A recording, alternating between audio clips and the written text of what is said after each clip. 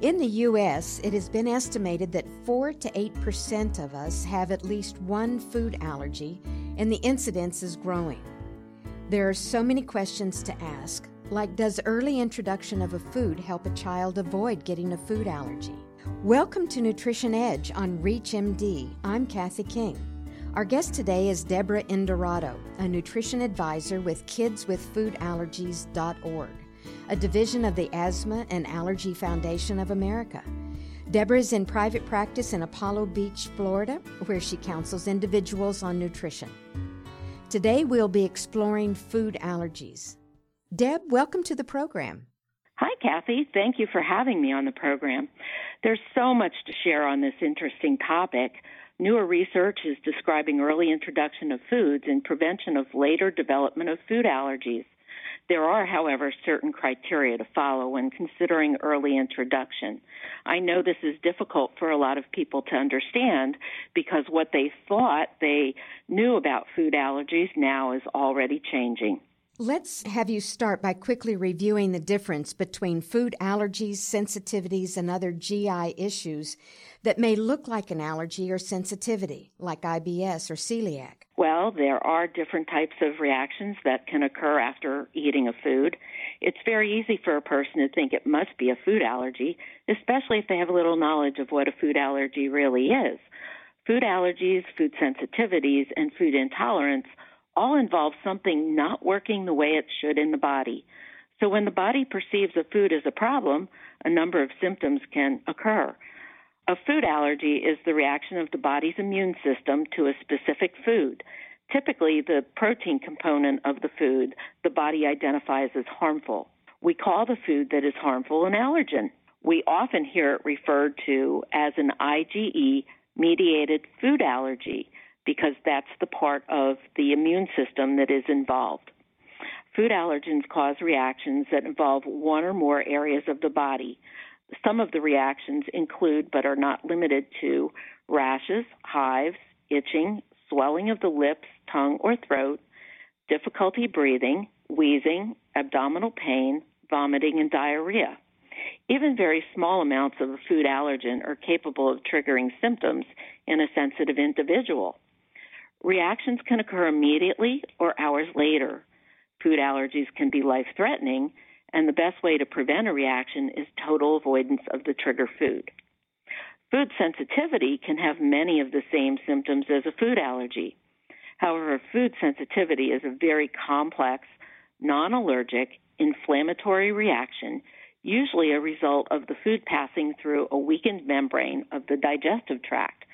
Kathy, you may have heard this weakened membrane referred to as the leaky gut, but that's an extensive topic we'll have to cover in another podcast. Food sensitivities, due to their inflammatory process, play a role in irritable bowel syndrome, migraine, fibromyalgia, arthritis, attention deficit hyperactivity disorder, autism spectrum disorders, eczema, other skin disorders, reflux, and many other gastrointestinal disorders.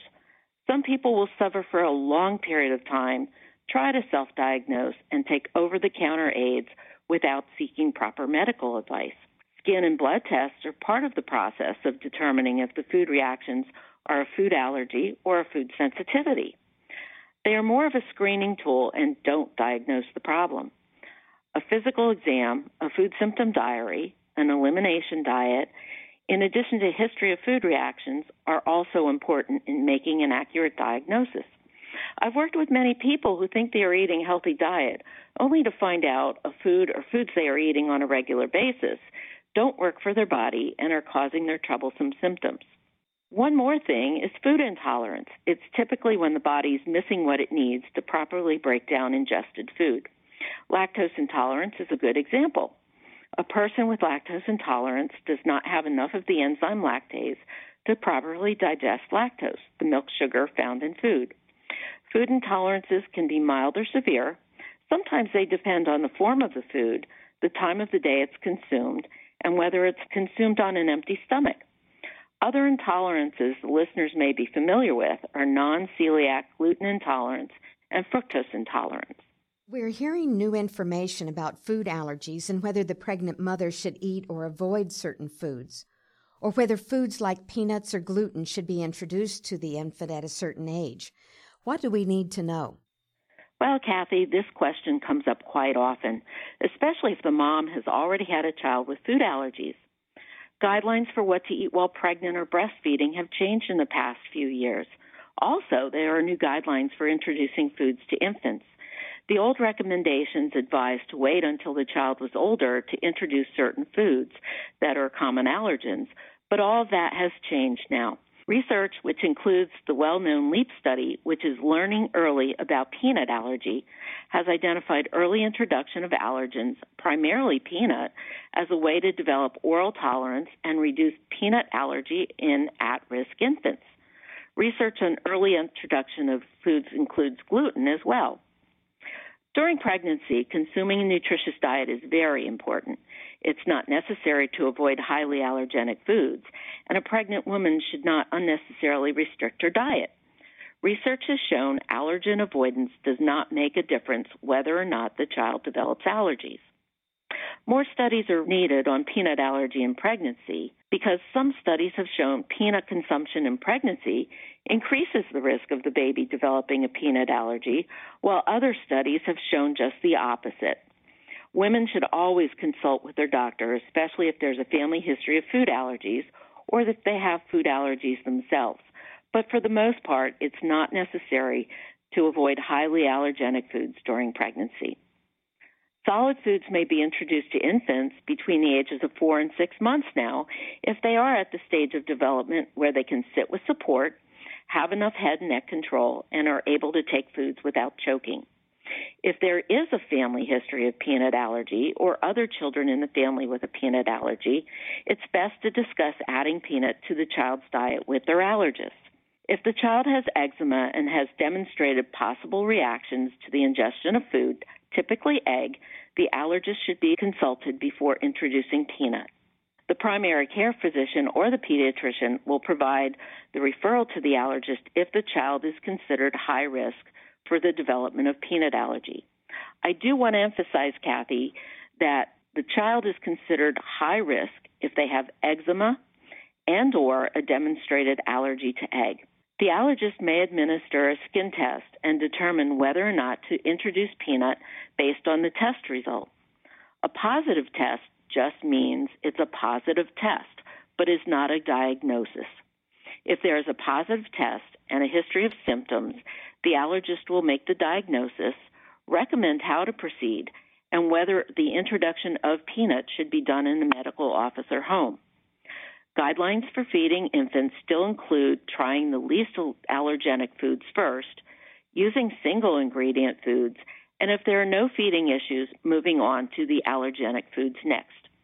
All foods should be introduced in small amounts, slowly, and spaced at least 3 to 5 days apart. If introducing allergenic foods, it's best to do it early in the day when the child can be observed for several hours. We never want a child to consume a new or potentially allergenic food prior to bedtime when it's not as easy to monitor the child's tolerance. When introducing peanut, it's best to use nut butters, pastes, or powders added to an already tolerated food, especially since the recommendation is to offer 3 times a week some form of peanut to introduce the peanut to the child. The American College of Allergy, Asthma, and Immunology has a great video on their website. It's called Peanuts in Your Baby, How to Introduce the Two. That's very helpful for parents to watch. There is similar speculation regarding gluten in the diet of infants for reducing the risk of celiac disease. The American Academy of Pediatrics has not yet made official recommendations regarding the reduction of celiac disease, but it has been reported that the risk of celiac disease is significantly reduced in infants who are introduced to gluten during breastfeeding, starting at 4 months of age. Which foods are the common allergens? Well, any food can be an allergen, but the most common food allergens are referred to as the Big 8. They are milk, eggs, soy, wheat, fish, shellfish, peanut, and tree nut. It is possible for other foods to be allergens, as I mentioned, and it is possible to develop a food allergy at any time in life. although food allergies are more prevalent in young children. Young children can lose their allergies to milk, egg, wheat, and soy, but often not peanut, tree nut, fish, and shellfish. Kathy, I've worked with young children who have been allergic to one or more foods, later are able to eat those foods without a problem, and then later develop an allergy to another food.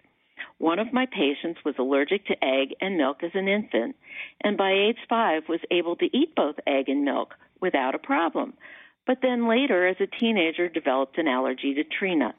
You're listening to Nutrition Edge on ReachMD. I'm Dietitian Kathy King, and I'm speaking with dietitian and food allergy counselor Debra Indorato, and we're exploring food allergies.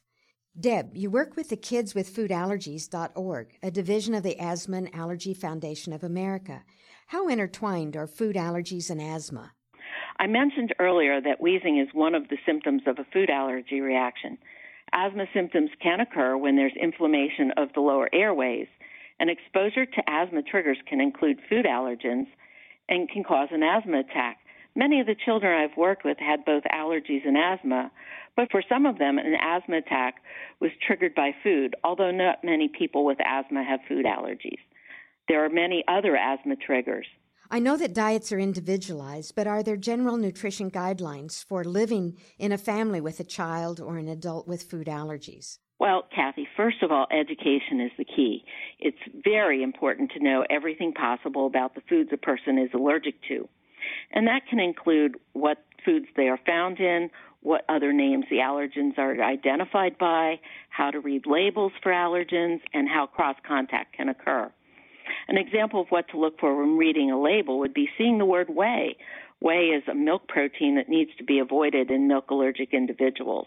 There are a number of other terms for milk ingredients, and the Kids with Food Allergies website has extensive lists of allergy terminology and guides for how to read a label. Do dietitians have training in food allergies, or where can you find a knowledgeable practitioner? Well, while most dietitians can help plan a nutritious diet, not all dietitians are trained in food allergy.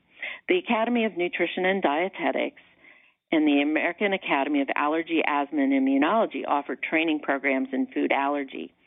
Both of them have information on their websites for how to find a dietitian or a practitioner who can help.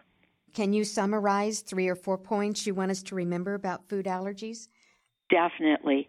Education about food allergies is important, and food allergic individuals and their families should learn as much as possible about food allergens and how to recognize and treat reactions. Don't take what appears to be a mild reaction lightly. Follow the treatment plan outlined by the allergist, and always carry prescribed treatment medication and have emergency numbers handy. Be prepared for food situations, both at home and away from home. It's often best to pack allergen-free meals and snacks and to be on the safe side when away from home. And food allergic individuals and those with a family history of allergy should seek advice from a qualified health professional who have been properly trained in food allergy and sensitivity. Don't try to self-diagnose. Deb, thank you for bringing us your nutrition insight on food allergies. Our guest has been dietitian and food allergy consultant Debra Indorato. We've been discussing exploring food allergies.